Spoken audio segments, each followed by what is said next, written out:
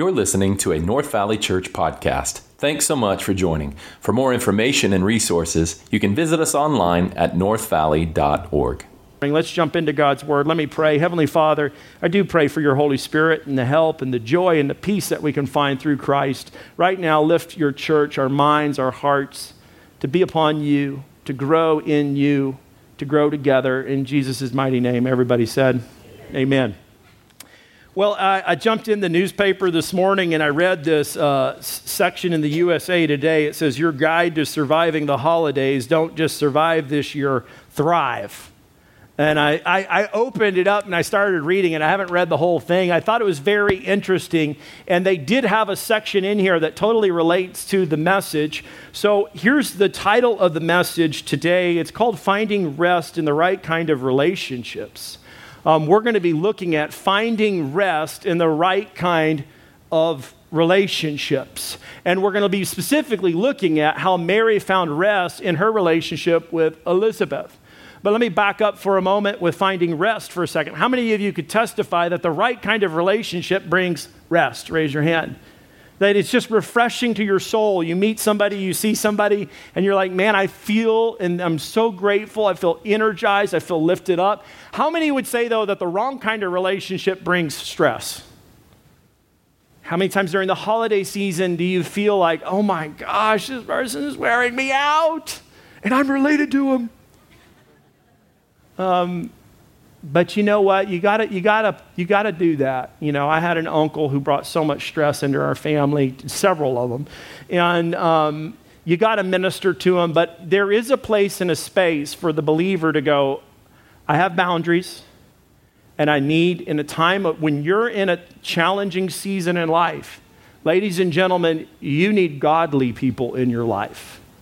You need somebody to go to refresh you, restore you, renew you, confirm the calling upon your life. And this is exactly what we're going to see in the life of Mary. In a critical moment in time when literally if word got out that she was pregnant with child and she's not even married to Joseph, then she could be stoned to death. So what does she do? Where does she go? Who does she turn to? She couldn't even turn to Joseph. Joseph started making plans to divorce her because he thought, she's cheated on me. So who does she go to? She runs to Elizabeth, a family friend. Let's look at Luke chapter 1, verse 39 through 40. It says, in those days, Mary arose and she went with haste into the hill country to a town in Judah. And she entered the house of Zechariah and greeted, help me out, Elizabeth. Let's say that together. Elizabeth. This is the one that we're going to look at. It's very interesting to me. Luke, the historian, he writes and records about godly women in the Gospel of Luke more than anybody else does. He records the ministry of women throughout throughout his section, and Elizabeth is the one that's going to be highlighted today. Let me tell you about Elizabeth. Elizabeth is a woman of a priestly descent. She comes from a long line, if you will, like family in ministry. Her name literally means, my God is an oath. In other words, when she thinks of God, this was the prophetic, these are the parents that gave her this name, Elizabeth. It would be like, God's name is a promise over my life. Her name, Elizabeth, is God is a promise over my life. She grew up in a godly family. Her mom and dad loved the Lord. She married a godly man. She did it right. His name was Zechariah. He was a priest. They were in ministry together. And the Bible tells us when Mary finds out that she's pregnant with child, a supernatural event that she hears from the angel Gabriel as well, that there's this announcement that not only is she with child, but her relative Elizabeth, who was barren, is also with child. So what would you do? I'd be like, I got to go find Elizabeth. This is amazing. And so she goes. It would have been a couple days' journey. She's a young teenage girl, and nobody does this. A young teenage girl going a few days' journey. She's headed south, and she's going to wind up at Elizabeth's house. She doesn't go to Joseph, because Joseph's not even fully convinced yet. She doesn't go to her mom or dad. She goes to Elizabeth. She arrives at the home. Elizabeth's a godly woman. Her name means my God is an oath. And in Luke's gospel, it's emphasized Elizabeth and Zechariah are a godly couple back in Luke chapter 1, verse 6. And they were a godly couple, and they sought the Lord and worshiped the Lord even in the barrenness.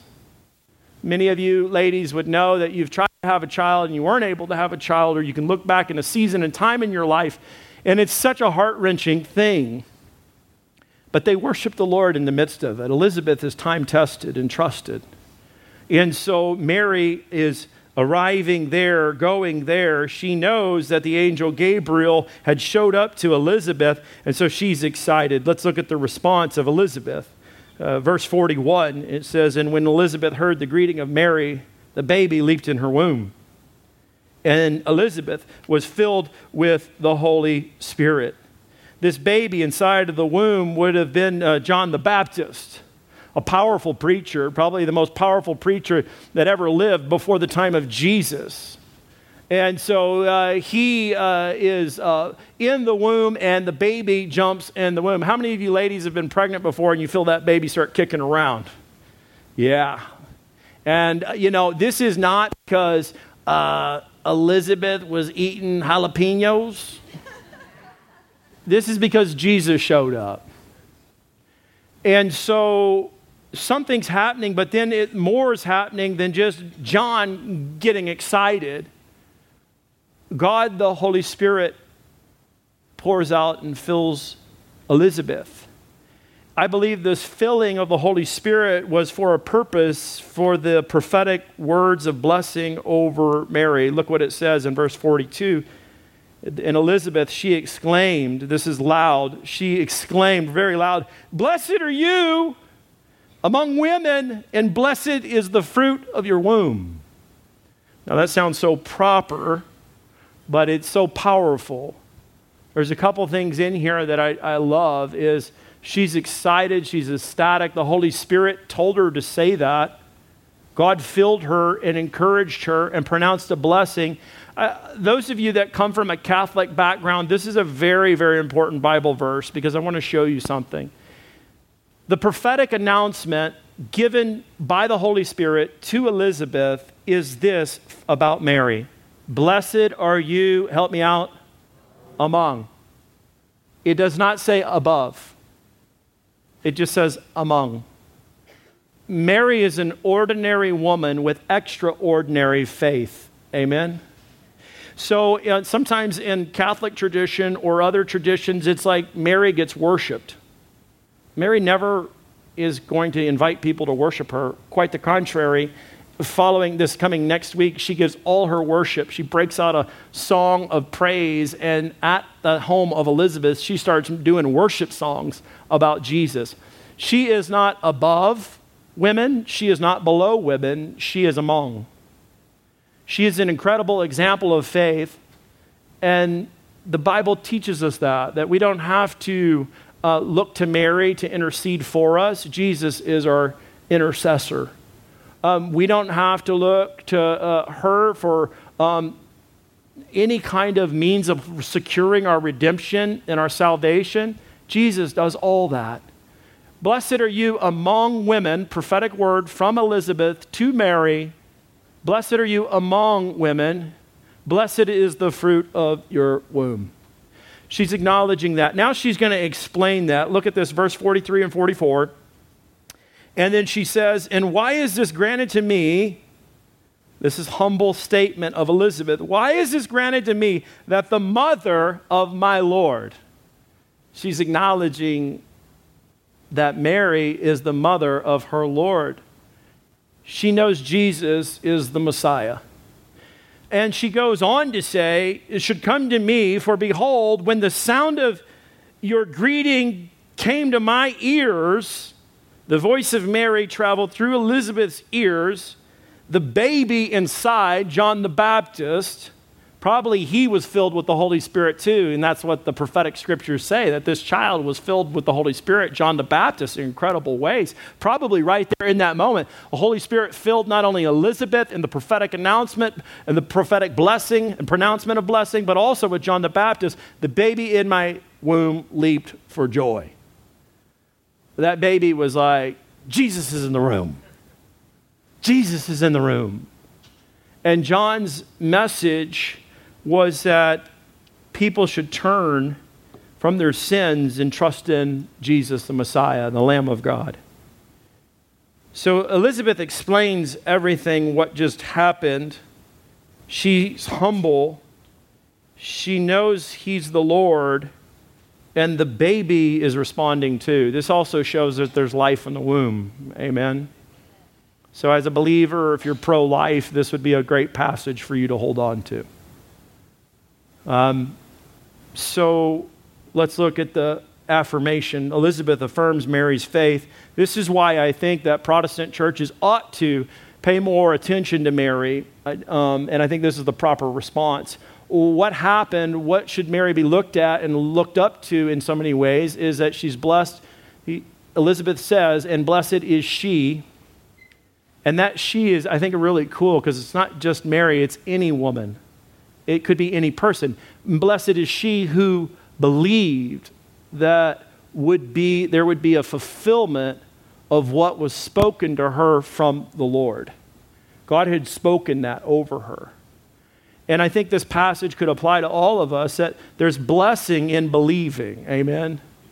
Like when you believe, something is powerfully unlocked. Like the Bible tells us that we are loved, that we are, God has secured us, appointed us, and blessed us, and He's with us.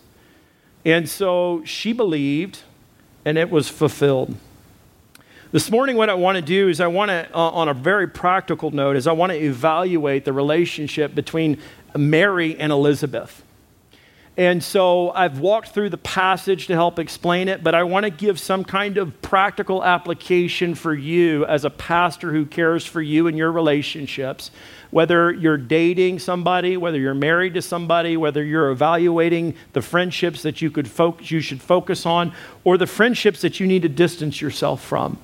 But what I see that's so unique in the life of Mary is that in the midst of a very interesting time period, she chooses to run towards a certain kind of relationship. And in the very same time she's running to Elizabeth, she's running away from others. And I think there's something powerful for us because all of us are going to have a lot of different relationships over the journey of our Christian life. And some are for a reason, some are for a season, and some are for life. Some of us will have friends for life. I think Mary and Elizabeth had friends, they're friends for life. So what are some common characteristics of some really good relationships? How do we find rest in the right kind of relationship? That's what we're going to look at. 4 things that we all need in a relationship. Number 1 is trust. Trust is essential in a relationship. If you don't trust the person, how can you have a relationship with them? I think when you look at the life of Mary and what was going on, she's a young teenage girl who's been given supernatural news that if it gets out the wrong way, she's going to be stoned to death. And she runs to the person she trusts, I think perhaps the most, because the angel, Gabriel, had already announced that Elizabeth, something special had happened with her. Do you have people in your life that you can trust? Do you run towards relationships of people that are trustworthy? It's hard to, and why is it hard to? I will say this, Psalms 118:8 says it very truthfully. It's better to take refuge in the Lord than to trust in man. Why is that? Because people disappoint you. People will break your trust. The Lord never will. The Lord never will. So the Lord's always got to be number 1 in your trust and your love. You'll be safe and secure with Him always. But people will break trust. Jesus understood that He needed to earn trust of others. John 10:37 through 38, Jesus is out doing ministry and people are doubting and can't trust Him. And so He says this, if I'm not doing the works of my Father, then do not believe me. But if I do them, even though you do not believe me, believe the works that you may know and understand that the Father is in me and I am in the Father. I think it's a very easy statement to say is that really trust is something that is earned. Jesus understood that. You should understand that you earn trust. You don't force trust, demand trust. When you look at people's life, you have to ask the question, if you're really going to develop that relationship, do I trust them? Are they safe people? So trusting, and trust can be broken so quickly. Look what Proverbs 16:28 says. A dishonest man spreads strife, and a whisperer separates close friends. Mary ran to Elizabeth because she trusted her. Easily, Elizabeth, if she didn't understand, if she wasn't in tune with God's purpose and plan, she could have spread strife. It would have been catastrophic. Who do you have in your life that you can rely on and that you deeply trust? How do you build trust? Matthew 5:37 says this, let what you say be simply yes or no. Anything more than this comes from evil. You got to let your yes be no, yes be yes, and your no be no. Amen? So be a person of trust and spend time with people that you trust. Trust can be, it takes a long time. I'm a parent of 3 kids. I got 2 17-year-olds and 1 11-year-old. And it's pretty often we're having a conversation of, hey, you need to tell the truth. You don't need to lie. If you lie, you're going to lose our, help me out, trust. It's that simple. If you do the same thing over and over again, it's hard to trust you. We will always love you, is what we say, but it doesn't mean we're necessarily going to trust you. Trust is earned. 4 things we all need in a relationship. Number 2 would be godly wisdom. I think this is exactly what Mary sought out in Elizabeth. Elizabeth would have been significantly older. She was barren without child, meaning that she was probably well up there in her age. Mary is just a young teenage girl.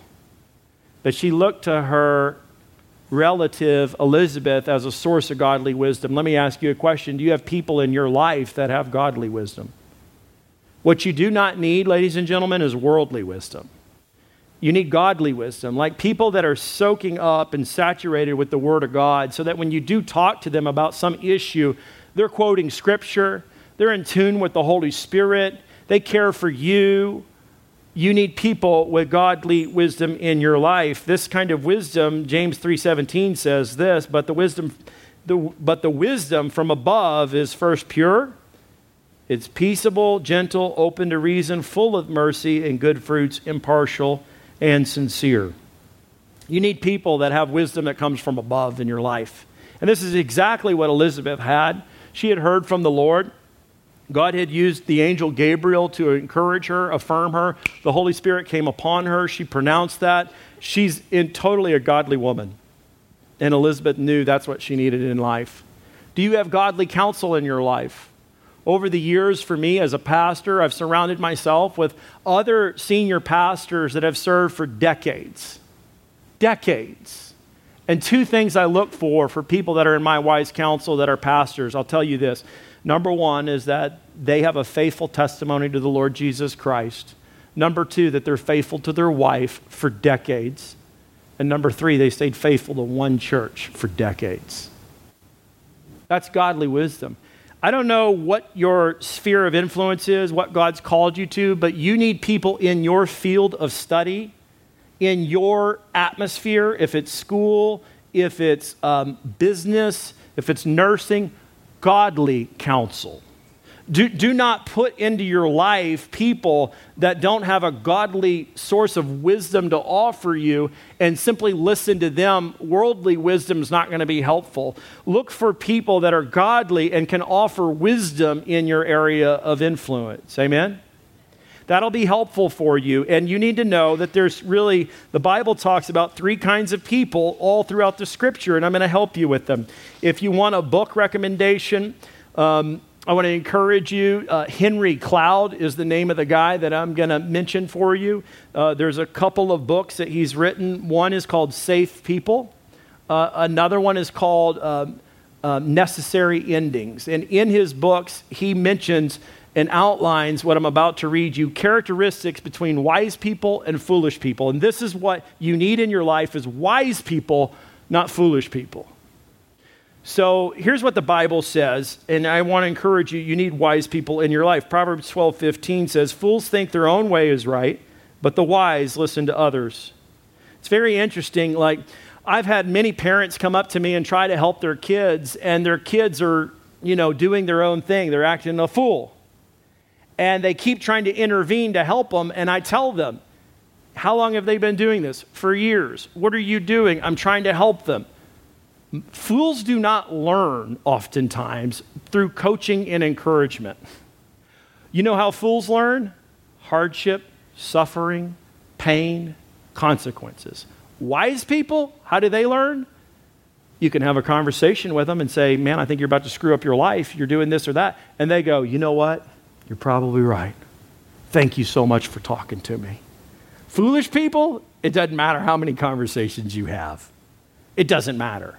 They're not going to listen. Here's the difference between wise people and foolish people. Wise people will admit their weaknesses. Yep, I'm messed up. I need some help. Foolish people will think that they have it all together. No, I got this. Wise people are open to feedback. Hey, speak into my life. Foolish people are incredibly defensive. Anytime you address them, they deflect. They defend.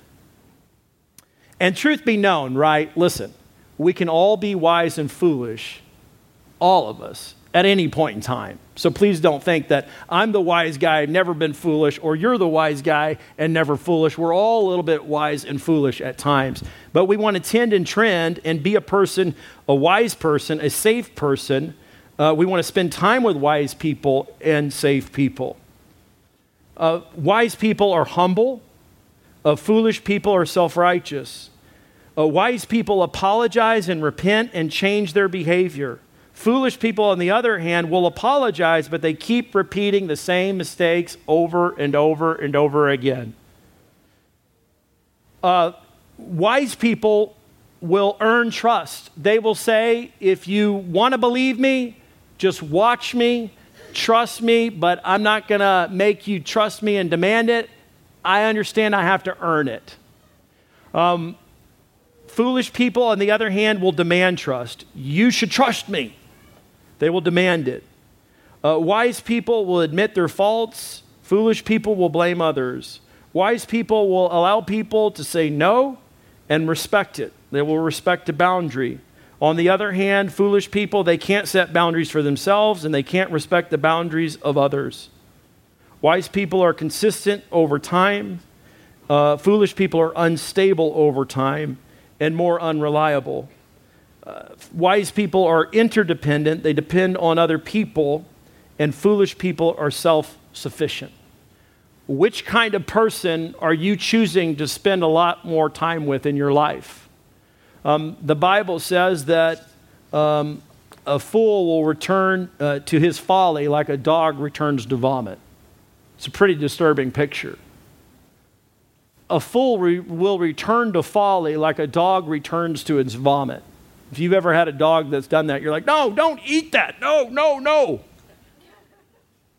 That's the picture the Bible gives us, that the fools just keep doing it. What you need in your journey of the Christian life is a firm commitment that says the closest people in my life are going to be the people that I have trust, and they trust me, that are godly counsel. They're a source of godly wisdom. And this is the model that I see that we find in Mary. Thirdly, what you need and I need in great relationships is honesty. I think Elizabeth had the freedom to speak honestly. She spoke openly and honestly. Mary felt the freedom to speak honestly. She was probably terrified. Her song, which she breaks out in a worship song, we'll see that this next week. It's honest and open communication. You need honesty in your relationships. You need people to say the hard things too. You need somebody who's safe in your life that you can trust and that you can share your struggles with. This is what James 5:16 says about safe people or wise people, that you can therefore confess your sins to one another, that one another is other believers, and pray for one another that you may be, help me out, healed. You can find healing for your struggle and your sin through another person. That person is not an unsafe person. That person is not a foolish person. That person is a wise person who is very safe. And so, like I said, right after service, somebody comes up and confessed something in their life. And I said, can I pray for you right now? What wisdom for somebody to come to another godly person that cares about Jesus and cares about doing what's right. And he says, I am sorry, I did this. I should not have done it. That shows maturity. And then I say, can I pray for you? And I pray. And I pray for healing for him. And then I said to him, as he walked out the door, now go make it right. Go make it right with the person that happened with. Go make it right. You need godly counsel in your life. I need godly counsel in my life. You need people that are going to speak openly and honestly about your shortcomings. But they're doing it out of a position of love to help you, not hurt you. Amen? And so, therefore, you can confess your sins to one another, pray for one another that you may be healed. The prayer of a righteous person has great power as it is working. When you spend time with godly people and they offer up godly wisdom, you can share with them your struggles. You can receive prayer for them and know that they're praying for you. And you can find healing through that. Number 4, I think what we find in Mary and Elizabeth in that relationship that's helpful for us all is a common commitment. They have a commitment that they're both going to serve. They both have a supernatural pregnancy. They're both in it together, if you will. And you know and I know that sometimes when you go through life, you form a friendship, and it's for a reason. Because something, maybe you worked with that individual, or maybe you encountered something really challenging and really difficult, or maybe you took the same commitment together with something that happened in your life. Mary and Elizabeth had this common commitment. And this is the kind of common commitment I think that we need at this church. We need people that are going to band together and going to say, I'm going to stand and live for Jesus Christ in our culture, in our day. I'm going to serve the Lord. I'm going to make Sunday a day where I'm going to bring my family to worship together. A common commitment, and you're building that trust and building that community that will help strengthen you. A common commitment to serve with one another. A common commitment to give with one another. A common commitment. I think that's what makes Mexico so special to me, is we have a common commitment. We're building a house together. And then when we come back from Mexico, can you guess how the relationships are around here? Hey man, you remember that? That was amazing. Man, we did that together. Ladies and gentlemen, the best kind of friendships you're ever going to have are friendships where you have that common commitment. You need to find people that have a common commitment to their marriage. Find people with a common commitment to the Lord Jesus Christ. Find people with a common commitment that care about the church and advancing the kingdom. Find those people, because they're the ones that are going to strengthen you the best. That's exactly why I think Mary started running.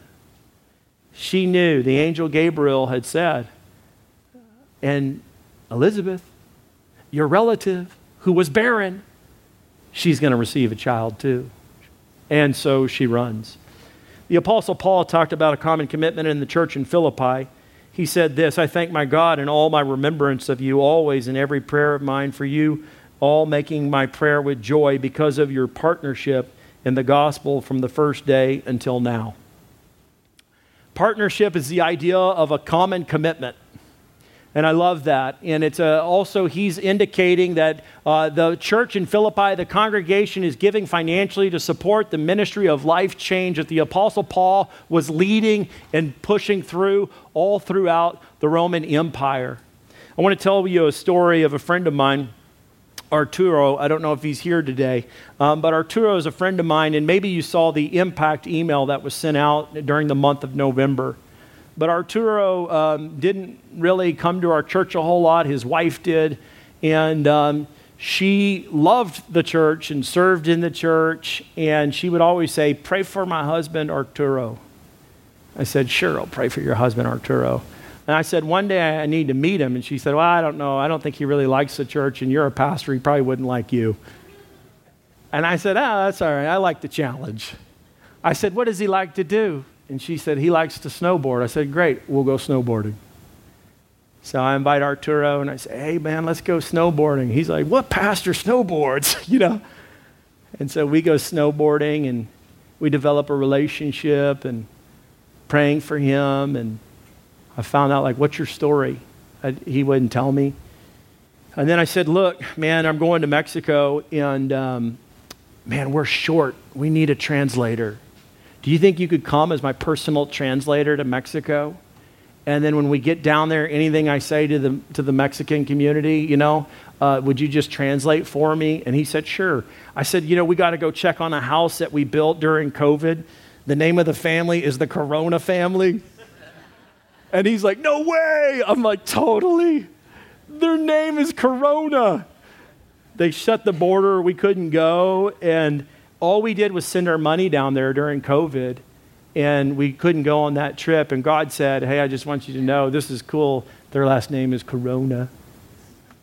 So we went to the Corona family's house and we ministered. And I prayed and Arturo's translating. And I could tell Arturo's getting worked up emotionally.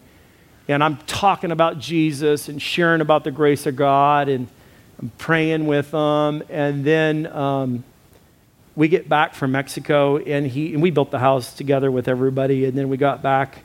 I said, "How was it for you?" And he said, "Pastor Ryan, 17 years ago, I lost a lot of my family on a road trip to Mexico.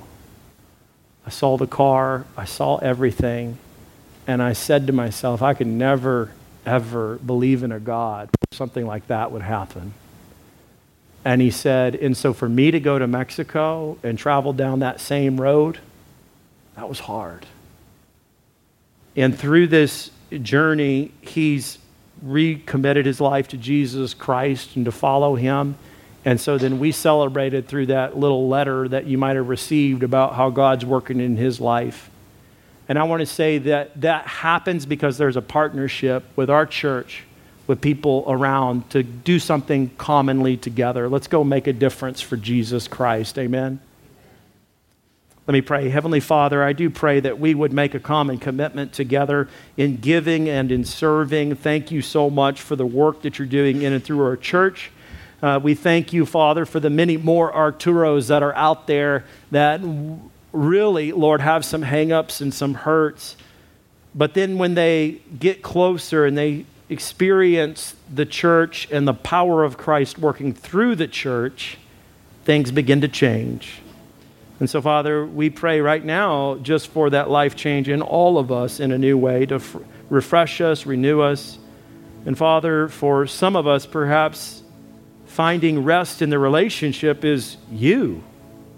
Some of us do not have peace with God because we do not know Jesus Christ as Lord. There will be no peace. There will be no rest for our soul until we make it right with you. And so, Father, for those individuals right now in the room, today might be a day of rest. They can place their faith in you, Lord, acknowledge their sin, believe in you to be the forgiver of sin and the Lord of their life, and confess you as Lord. If that's you, would you just pray silently with me for a moment? Lord Jesus, I come. I acknowledge my sin. I acknowledge my foolishness. I believe in you, Jesus Christ, to be the Lord, the forgiveness of my sins, my salvation, my God. I confess you with my mouth, Jesus, and I believe in you in my heart. You're the Lord of my life. And everybody said, amen. Thanks so much for listening. If you'd like to support North Valley Church by partnering with us through giving, you can do so by visiting us online at northvalley.org. Thanks and have a great day.